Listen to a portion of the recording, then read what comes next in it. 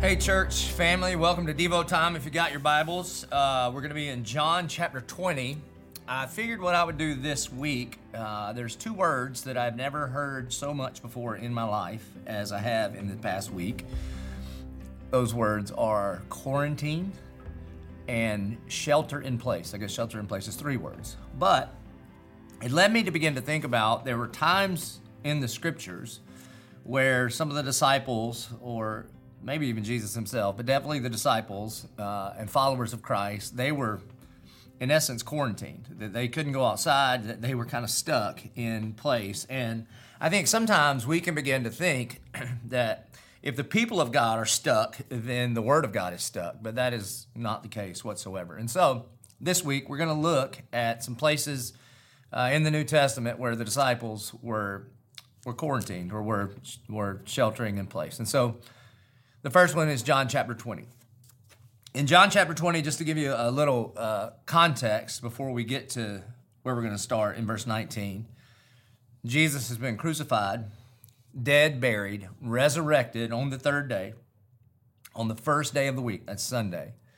Now, the couple of the women were the first ones to come to the tomb. And so, honestly, since the empty tomb until today, some of the best evangelists have always been the women of the church. And so they go and they see Jesus, they see that he's been resurrected, and they come back and they tell the disciples, and the disciples run and they go check it out. And then after they see that the tomb is empty, they go back to this upper room and they lock the doors and they hide. And the reason that the disciples are hiding and essentially they're quarantined is because they feared for their life. I mean, think about this. If the Roman government, by push of the religious Israelites, if they just tried and crucified your leader, then you would think, well, surely they're coming for us next. And so the disciples are hidden together in this room under locked door, not going outside and sheltering in place. And this is what happens. It says, on the evening of that day, the first day of the week, the doors being locked where the disciples were for fear of the Jews, Jesus came and stood among them and said to them, "Peace be with you." Church, I think some of us just need to hear that right now. I know some of you can't go to work right now, or you're working remotely. A lot of us are trying to figure out what it means to be homeschool parents and our kids. Man, bless you, real teachers. Bless you, because we are trying to figure out that what it is like to be in a house with all of us kind of all the time. And just know this, there's no locked door that can keep the presence of Jesus out.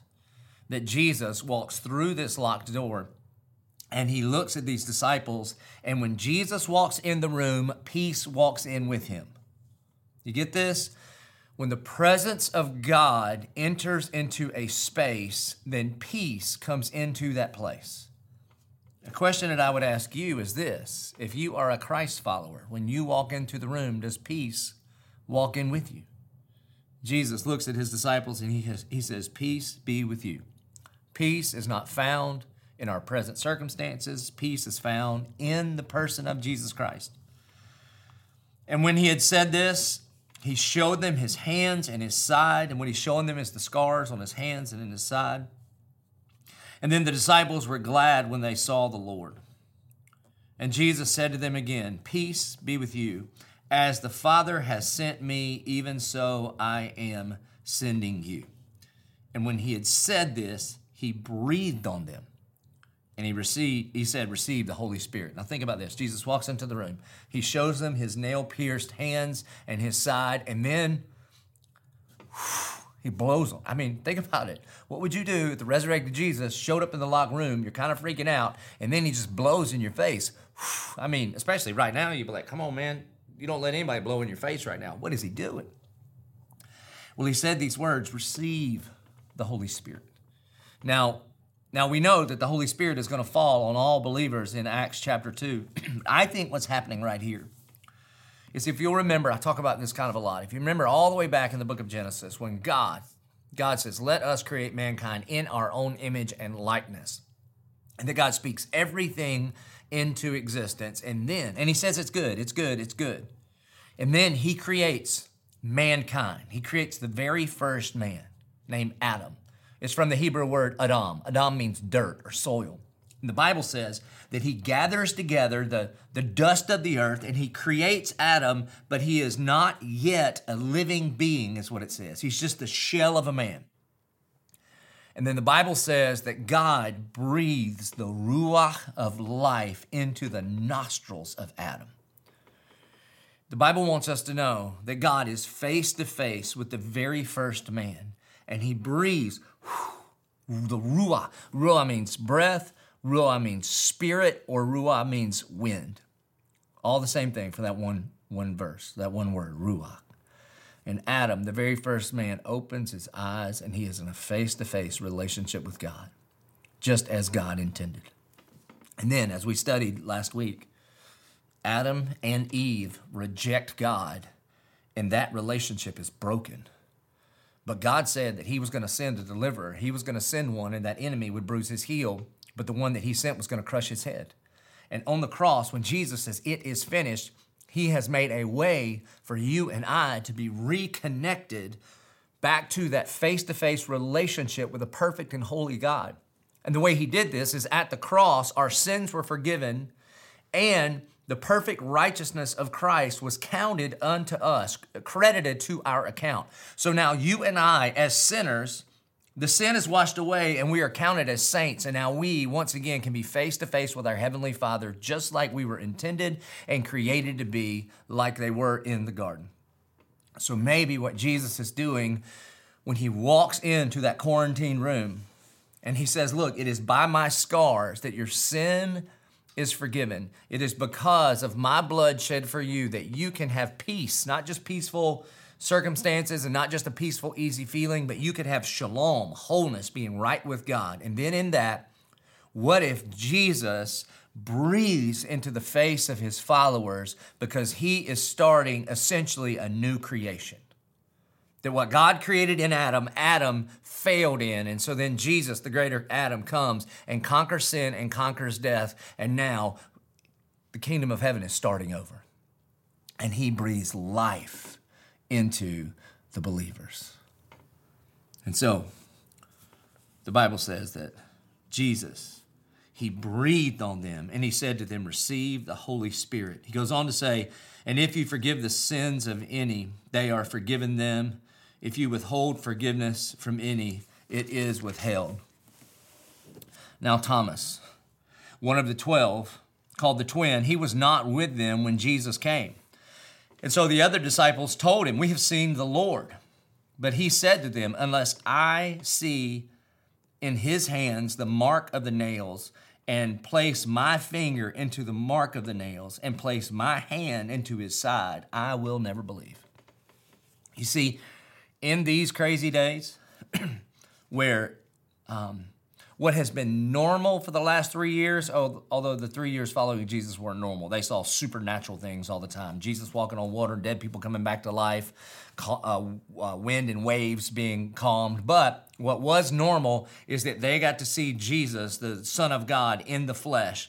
And then when Thomas shows up, the other disciples are like, "Bro, you missed it. He was here. The resurrected Jesus, the door was locked, and then Jesus he just walked in somehow, and he was here, and he breathed on us, blew in our face, and he talked to us." And then Thomas is like, I don't know about that. I'm not calling you a liar, but unless I see it, I don't know that I can believe. And I think there's some of us that may be kind of like Thomas right now. Like, you believe in Jesus, but you're scared. Or you believe in Jesus, but you want to know why. Why is this happening? You believe in Jesus. You just are hoping like crazy nothing happens to your family. And so, kind of like the man in Mark chapter 9, you believe, but you've got some unbelief. Well, I've got some really good news for you. That if you've got some doubts and you've got some unanswered questions, you can make a really great disciple. The reason I say that is see the disciples. Thomas legitimately just says, "Hey, listen, I want to believe him, but I'm having a hard time wrapping my mind around what you are telling me is happening right now while we are being quarantined." And then look how Jesus responds. It says 8 days later. By the way, as soon as these words come out of Thomas's mouth, Jesus does not immediately show up. For whatever reason, Jesus waits for 8 days. I don't know if you've ever noticed this, but it seems to me in my own life that God's timing and my timing just are not the same. And God is always on time. He's never late, but he's rarely early. And God just seems to do things in his own time. And for whatever reason, Jesus decides to wait 8 days to do anything about this request. But 8 days later, his disciples were inside again, and Thomas was with them. Although the doors were locked, again, they're sheltering in place. Jesus came and stood among them and said, here's what he says again, peace be with you. Again, peace is found in the presence and person of Jesus. And then he said to Thomas, put your finger here and see my hands. Put out your hand and place it in my side. Do not disbelieve, but believe. You see, I believe when we have genuine questions for the Lord, then we need to bring those things to him. When we have genuine places where we want to believe, but we need him to help us overcome our unbelief, notice that Jesus meets Thomas exactly where he is, and this may be, it's equally as important. But Thomas is still following along with the disciples. That just because Thomas had unanswered questions, and just because Thomas felt like there was a whole bunch of stuff that he couldn't wrap his mind around, Thomas continued to be a follower of Jesus with the disciples that he was with. So what do you do when you have questions? And what do you do when you have unanswered questions? And what do you do when you have doubts, like doubting Thomas? You pick them up and you follow after Jesus. You pick them up and you follow after Jesus. And so Jesus says to Thomas, look, Thomas, here's all the evidence. He says, do not disbelieve, but believe. And Thomas answered him, my Lord and my God. You see, this is the normative response when we see Jesus for who he really is. The Christ, the Messiah, the Son of the living God, the Lamb that was slain for the forgiveness of our sin. When we get to the place when God reveals himself to us and we know that Jesus died on the cross and was resurrected on the third day, the natural normative response of the human heart is to say this, my Lord and my God. Ultimately, that's surrender to Jesus. And then Jesus said to him, have you believed because you have seen me? Blessed are those who have not seen and yet have believed. Church, he's talking about us. I've never seen the physical resurrection of Jesus, but I believe you've never seen the physical resurrection of Jesus, and yet you believe. So blessed are you when you place your trust not in your temporary circumstances, but blessed are you, church family, when you place your trust in the resurrected Jesus. Over the last several weeks, and I'm sure over the next several days, there will be all kinds of information coming at us, and there will be all kinds of uncertainty for sure. And when you are tempted to put your trust and to put your hope and to put your faith in that uncertainty, let me remind you, blessed are you when you take your faith, when you take your trust, and you put it in the resurrected Jesus Christ. Whether you're going to work, or whether you're doing everything you know how to do at home online, the presence of Jesus is with you. And wherever the presence of Jesus is, may there be peace with you. Let's pray. Our Father in heaven, Lord, Lord, we know that you are sovereign, you are in control of all things. And God, we thank you for this time when you have completely disrupted our normal rhythms of life. May it be a reminder that above all things we need you. God, may you remind us of the gospel, the life, the death, the resurrection of Jesus. God, may you breathe fresh upon your church, that we would be filled with your Holy Spirit, and as your Spirit fills us, may we be filled with peace because we know you. We pray it in Jesus' name. Amen.